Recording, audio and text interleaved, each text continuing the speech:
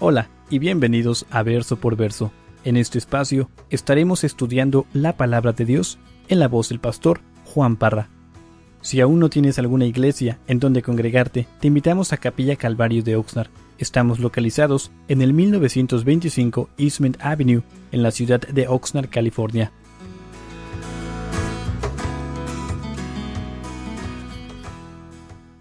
A Primera de Juan capítulo 5. Si no tienes Biblia, puedes alzar tus manos o tu mano y te podemos dar una Biblia para que nos sigas. Aquí estudiamos la palabra de Dios, libro por libro, capítulo por capítulo, verso por verso. Y en esta tarde nos toca Primera de Juan capítulo 5, verso 12.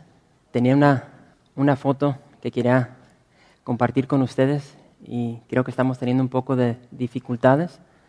La puse en la desktop y se titula ¿Cuál es tu tesoro? A ver si la pueden encontrar.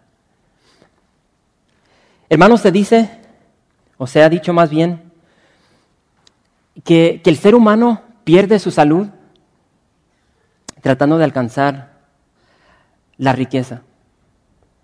Y cuando encuentra esa riqueza, pierde esa riqueza para readquirir su salud. Y no sé cuántos de ustedes en alguna etapa de sus vidas han vivido eso, donde se esfuerzan, se esmeran para alcanzar ese sueño de tener tal vez una casa, de tener algo en el banco y nos causa problemas, nos causa dificultades. Y a base de eso, sabemos de que el ser humano vive su vida como si nunca vivió, tratando de alcanzar un sueño que muchas veces no se hace realidad. Y tenía esta foto de este varón, y ahorita la van a ver, pero encontré una revista, un reportaje, y en el año 2006 salió este reporte de un granjero en la China que llevaba 16 años excavando a martillo y cincel una montaña, y este granjero fue guiado por un sueño que tuvo. Y en ese sueño se le reveló que existía un tesoro en las entrañas de esta montaña. Este periódico cuenta que Ma King-grong, de 62 años, natural del condado de Dayao, soñó en el año 1990 el hallazgo de una gran fortuna escondida en esta montaña de Manshan. Dice, en el sueño una niña vestida de negro me guiaba hacia un misterioso palacio de piedra, donde hallaba importantes inscripciones, un cofre con un precioso tesoro y una estela o un monumento de un cierto personaje, explicó Ma. 16 años, hermanos, es mucho tiempo. 16 años. Traten de meditar sobre 16 años de sus vidas. Este granjero llevaba 16 años tratando de alcanzar, de encontrar este tesoro, y hasta el día no ha encontrado absolutamente nada. Y este chino mantiene su esperanza, y esa esperanza lo impulsa a continuar. Ahí lo tienen. Y él sigue motivado por ese sueño de esa mujer vestida, esa niña vestida de negro. Y él tiene ese anhelo de encontrar ese tesoro que se le reveló en un sueño. Sin embargo, hermanos, el tesoro mayor que podemos alcanzar en esta vida se encuentra en un personaje. Y ese personaje es la persona de Jesús. Y lo bello de esto es de que no tenemos que trabajar arduamente por 16 años o 20 años. Ese tesoro lo podemos encontrar en esta noche, en minutos. Y quiero que veamos las palabras del apóstol Juan. Fíjense lo que dice ahí. Primera de Juan, capítulo 5, verso 11. Y dice así la palabra del Señor. Y este es el testimonio que Dios nos ha dado vida eterna. Y esta vida está en su Hijo. El que tiene al Hijo, tiene la vida. El que no tiene al Hijo de Dios, no tiene la vida. Y nos detenemos aquí. Quiero recordarles que Dios el Padre, si recuerdan de nuestro estudio la semana pasada, el Padre estuvo presente, fue testigo, tanto en la muerte de nuestro Señor Jesucristo como en su bautismo. No sé si recuerdan eso. Y el día de hoy el Espíritu Santo testifica en cada uno de nuestros corazones, los que hemos aceptado a Jesús, los que somos hijos de Dios, los que hemos nacido de nuevo. El Espíritu Santo testifica en nuestro ser de que somos precisamente eso, de que somos hijos de Dios. Así es que el Espíritu, el agua y la sangre testifican claramente de un hecho verídico, y ese hecho es de que Jesús es el Hijo de Dios, y porque Él es el Hijo de Dios, Él es Dios. Eso fue lo que vimos la semana pasada. Jesucristo es Dios. Jesús venció la muerte. Sabemos de que resucitó al tercer día. Y al resucitar, Jesús demostró claramente de que Él era el Hijo de Dios. Y fíjense lo que dice el apóstol Pablo, ahí en Romanos 1:4. Dice que fue declarado Hijo de Dios con poder, según el Espíritu de santidad. ¿Por qué? Por la resurrección de entre los muertos. Tenemos bastante evidencia en la palabra de Dios de que Jesús dijo ser lo que era. Jesús es Dios. Ahora Juan nos dice, este es el testimonio. Y ahorita, por favor, si tienen sus Biblias, marquen ahí eso. Ahí en el verso 11, esa parte que dice, si tienen la Reina Valera 60, dice, este es el testimonio. La traducción del lenguaje actual lo dice así. Dice, y lo que Dios ha dicho es, pausa. Otra traducción dice, y esto es lo que Dios ha testificado. ¿Cuál es ese testimonio? ¿Qué es lo que Dios ha testificado? El verso 11 lo dice. Que Dios nos ha dado. ¿Qué nos ha dado Dios? Vida eterna. Ahora, si decimos Dios nos ha dado vida eterna, pues gloria a Dios, esto y el otro, pero hermanos, ¿qué significa vida eterna? ¿Qué significa vida eterna para ti el día de hoy? Porque realmente son palabras que salen de este libro tan hermoso, pero ¿tienen un significado esas palabras para ti? Vida eterna. ¿Qué es vida eterna? Hazte esa pregunta y trata de contestarla en tu mente, en tu corazón. ¿Qué significa vida eterna? Hermanos, la vida eterna, primeramente, es un regalo. Es un regalo. ¿A quién no le gustan los regalos? A mí me encantan los regalos, hermanos. Los regalos son hermosos. La vida eterna es un regalo de parte de Dios. Pablo dice más, la dádiva de Dios es vida eterna. El apóstol Juan nos dice que el Hijo de Dios o la hija de Dios, que somos nosotros los que han aceptado al Señor, dice, tiene vida eterna. Mediten sobre eso. Es lo que nos dice este anciano, dice, el Hijo de Dios tiene vida eterna. No dice, posiblemente va a tener, o el Hijo de Dios se la puede ganar, hablando de la vida eterna. Dice, el Hijo de Dios tiene vida eterna. No dice que la tendrá, dice, tiene en el presente. Tiene vida eterna. Graben eso en su corazón. Si eres hijo de Dios, tú tienes vida eterna. Tienes ese regalo. Y vamos a ver qué es ese regalo en esta tarde. Un regalo, hermanos, una dádiva, un don, no se gana, se recibe. Un regalo, un don, una dádiva, no se gana, se recibe. La vida eterna se recibe, una vez más, no te la puedes ganar. Porque el día de hoy hay muchas iglesias que dicen que te puedes ganar esa salvación, te puedes ganar esa vida eterna, no te la puedes ganar. La tienes que recibir como un regalo, como un don, una dádiva.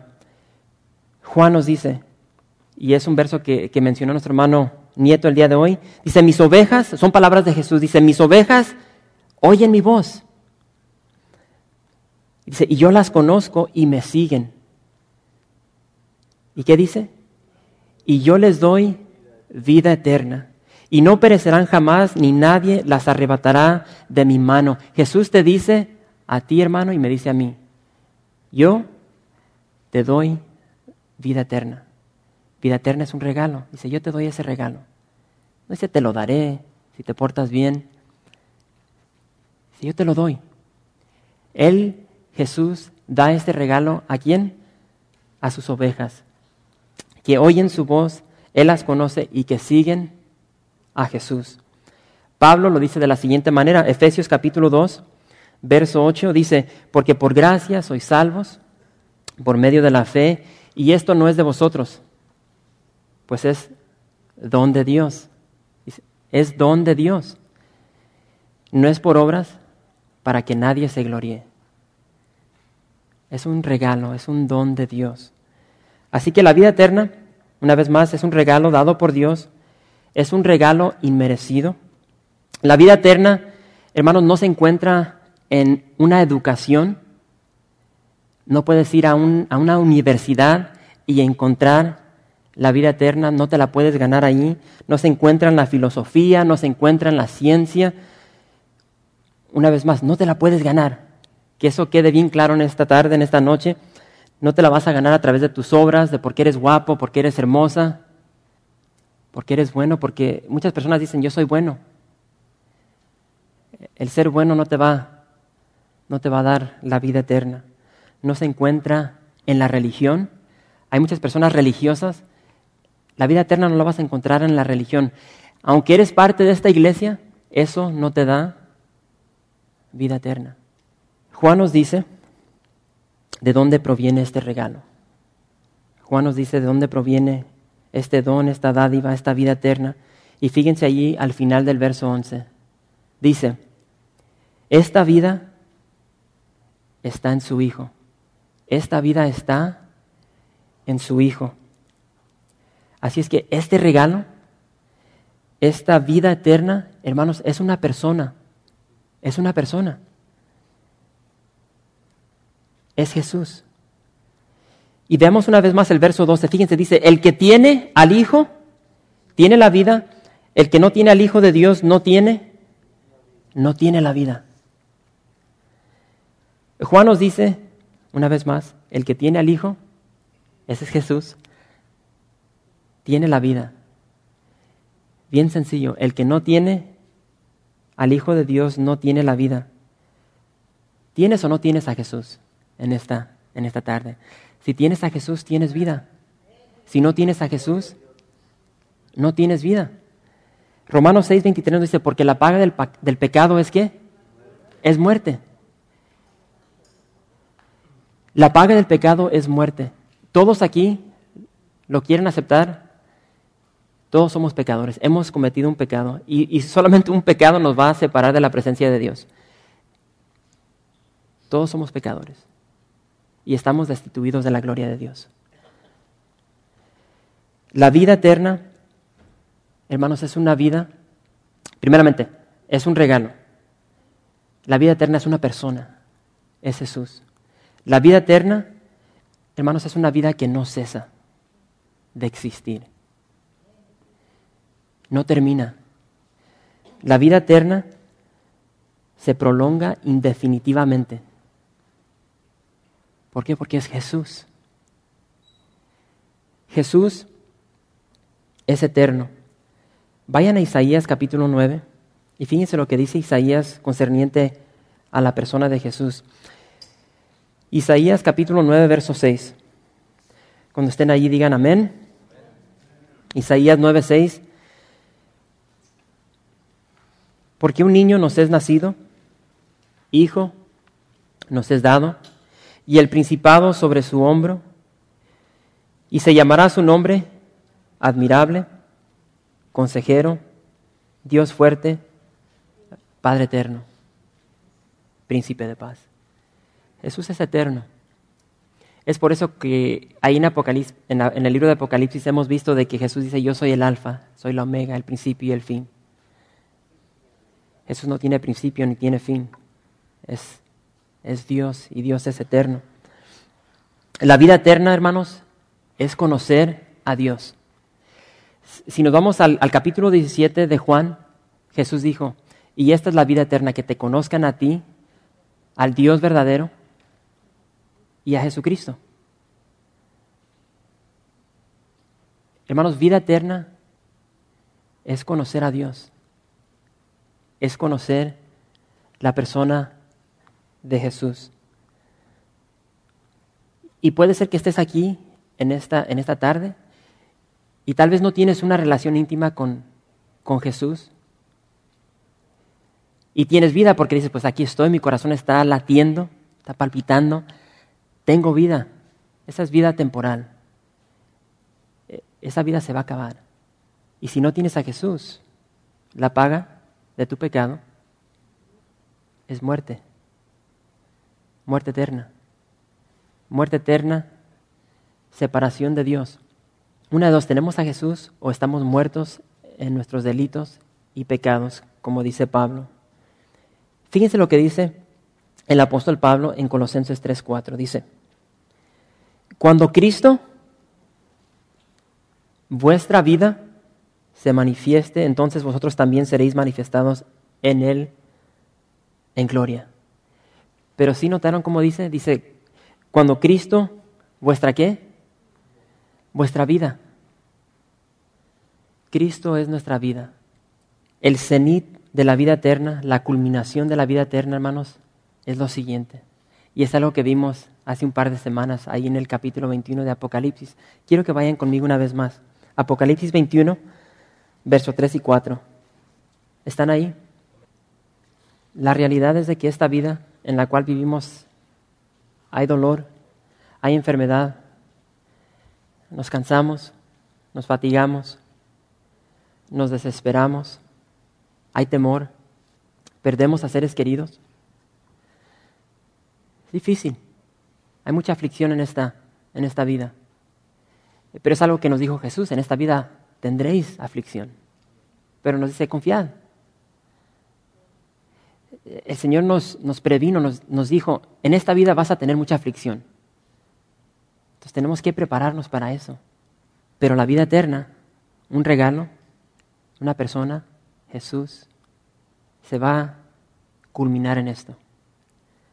Verso 3 dice, y oí una gran voz del cielo que decía, he aquí el tabernáculo de Dios con los hombres, y Él morará con ellos, y ellos serán su pueblo, y Dios mismo estará con ellos como su Dios. Enjugará Dios toda lágrima de los ojos de ellos, y ya no habrá muerte, ni habrá más llanto, ni clamor, ni dolor, porque las primeras cosas pasaron. Vida eterna es Jesús. Es conocer a Jesús, es conocer a Dios, es pasar la eternidad con un Dios eterno, que nos ama. Y hermanos, muchos creen que la vida eterna comienza cuando uno muere. Y hasta cierto punto es verdad, pero como veo yo, entiendo la palabra de Dios, la vida eterna comienza cuando aceptamos a Jesús. Pablo dijo lo siguiente, fíjense lo que escribió Pablo. Dice, con Cristo estoy juntamente crucificado. Dice, ya no vivo yo, mas vive Cristo en mí. Y lo que ahora vivo en la carne, lo vivo en la fe del Hijo de Dios, el cual me amó y se entregó a sí mismo por mí. La vida eterna comienza cuando morimos al viejo hombre. Y pregunto, ¿cuántos de nosotros tal vez tenemos que hacer eso el día de hoy? La vida eterna inicia cuando nacemos de nuevo. Gálatas 5, verso 24. Pablo escribe y dice, pero los que son de Cristo han crucificado la carne con sus pasiones y deseos. Y pregunto, ¿qué significa crucificar la carne? ¿De qué habla la cruz? La cruz habla de muerte. Ahí fue donde le dieron muerte a nuestro Señor Jesucristo. Cuando recibimos a Jesús como nuestro Señor, como nuestro Salvador, de acuerdo a lo que Juan nos dice, dice que Dios nos da potestad de ser hechos hijos de Dios. Nos da potestad de ser hechos hijos de Dios. De modo que si alguno está en Cristo, nueva criatura es, las cosas viejas pasaron, he aquí todas son hechas nuevas. Desde este momento, cuando morimos espiritualmente, morimos más bien al yo, a la carne, recibimos esa nueva vida. Recibimos la persona de Jesús, recibimos lo que Juan nos ha enseñado, la simiente de Dios, que es el Espíritu de Dios. Y quiero que recuerden una vez más las palabras de Jesús. Dice, y esta es la vida eterna, que te conozcan a ti, que te conozcan a ti. Y esa palabra, cuando Jesús dice que te conozcan a ti, es la misma palabra que hemos visto a través de esta epístola que nos ha escrito el apóstol Juan. Y esa palabra conocer, hermanos, tiene tantos significados. Habla de comprender, de percibir, habla de sentir, habla de intimidad. Y no sé si recuerda, cuando empezamos este libro, mencioné de que esta palabra era un modismo que se usaba concerniente a las relaciones sexuales. Y es lo que Dios demanda de nosotros, es lo que Dios pide de nosotros, que tengamos una relación íntima con Él, una relación personal. Es lo que dice la palabra de Dios.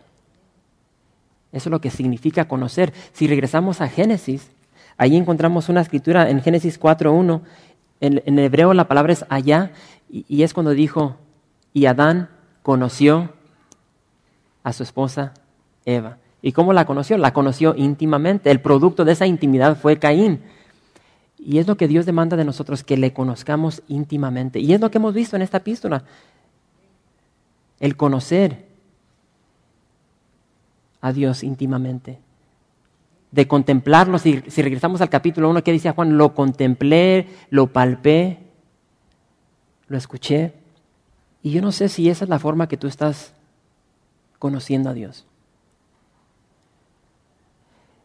Estoy leyendo un libro de A.W. Tozer, La búsqueda de Dios, y encontré unas citas muy interesantes que me hablaron concerniente a la relación que tiene el cristiano con Dios. Y él escribe, dicen, hablando en general sobre las personas, también como los cristianos, dice, conocen a Dios. Dice, la mayor parte de la gente conoce a Dios por lo que oyen hablar de Él. Y creo que dentro de la iglesia hay muchas personas que llegan domingo tras domingo y nomás lo que escuchan aquí es lo que reciben, pero en su vida cotidiana no lo están buscando. No lo conocen personalmente, lo conocen por lo que han escuchado de otras personas.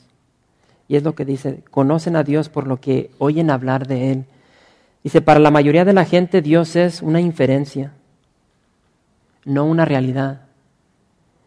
Para muchos otros, Dios no es más que un ideal impersonificado como lo bueno, lo bello o lo verdadero. No conocen a Dios en una manera personal. Ni siquiera se les ha ocurrido que esto pueda ser posible. Dice, aunque no niegan su existencia, no creen que sea posible conocerle como a cualquier otra persona o cosa. Y hazte esa pregunta si tú conoces a Dios de esa manera. Una manera impersonal, donde nomás lo conoces por lo que has escuchado de otras personas.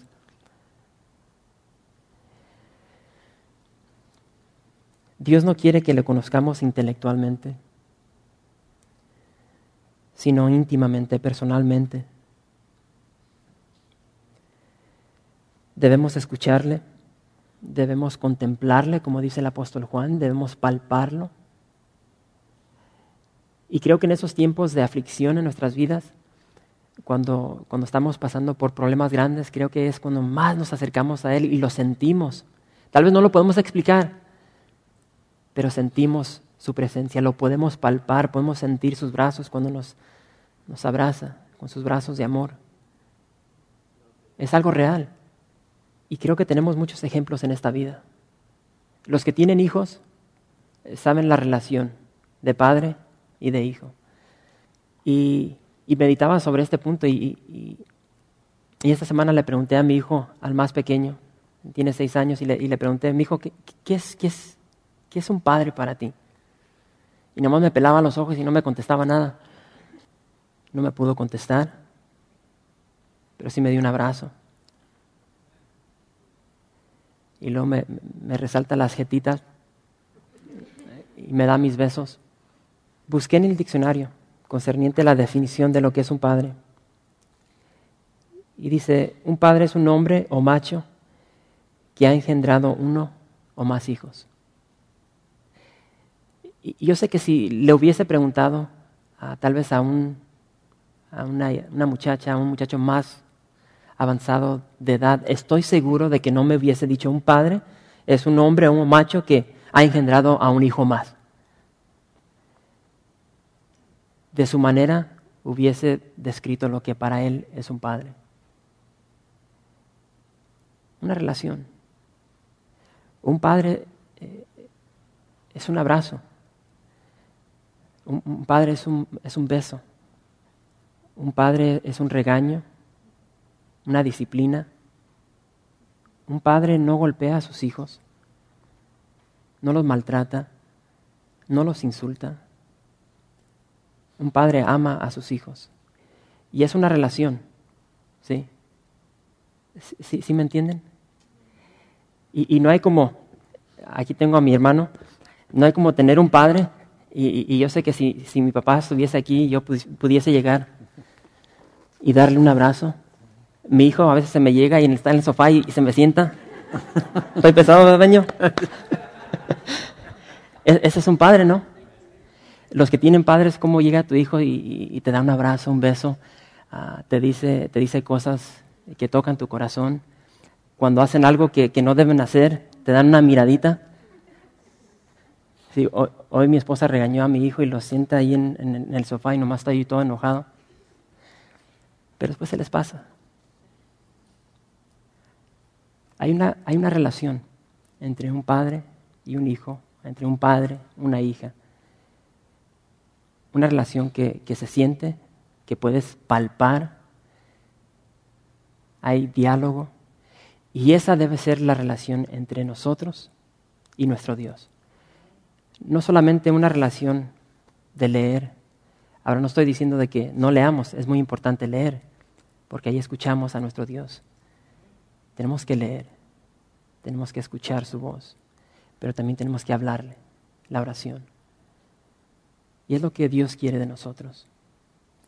Y pregunto en esta tarde,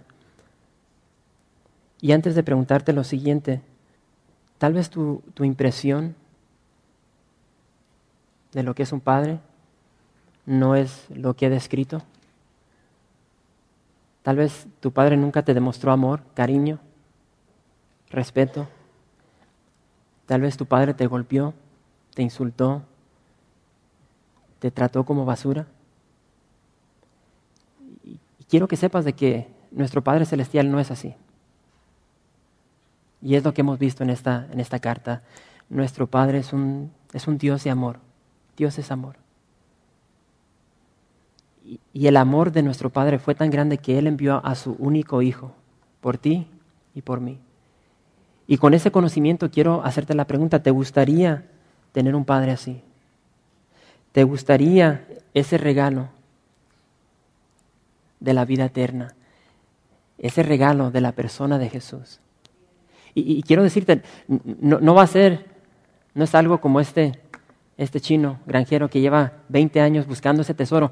Ese tesoro, que es la persona de Jesús, que es la vida eterna, la puedes adquirir en esta tarde, en cuestión de minutos. Por fe, haciendo una oración a Dios, pidiendo perdón por tu pecado y pidiéndole a Dios que entre a tu corazón y que tome el trono de tu corazón como tu Señor y como tu Salvador. Y quiero cerrar en esta tarde haciendo esa invitación. Es una hermosa invitación. Dios te está diciendo en esta tarde, ¿quieres ese regalo? ¿Quieres ese don? ¿Quieres esa dádiva de mi hijo? Es gratis.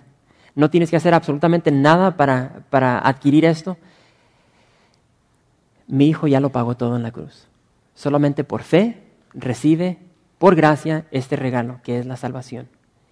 Así es que, si estás aquí en esta tarde y nunca has recibido ese regalo de la salvación, no te vayas. Vamos a estar aquí por unos minutos al frente. Queremos orar por ti, queremos orar contigo y ofrecerte ese regalo de parte de Dios. Amén. Gracias por visitar calvariooxnard.org. En este sitio web podrás encontrar información fresca cada semana, como los servicios previamente grabados, los cuales están disponibles para ti para que los puedas escuchar en cualquier momento. Estamos seguros que este material será de gran edificación espiritual para tu vida y para tu familia. La visión de Capilla Calvario de Oxnard es ser como Jesús, aprendiendo y viviendo la palabra de Dios.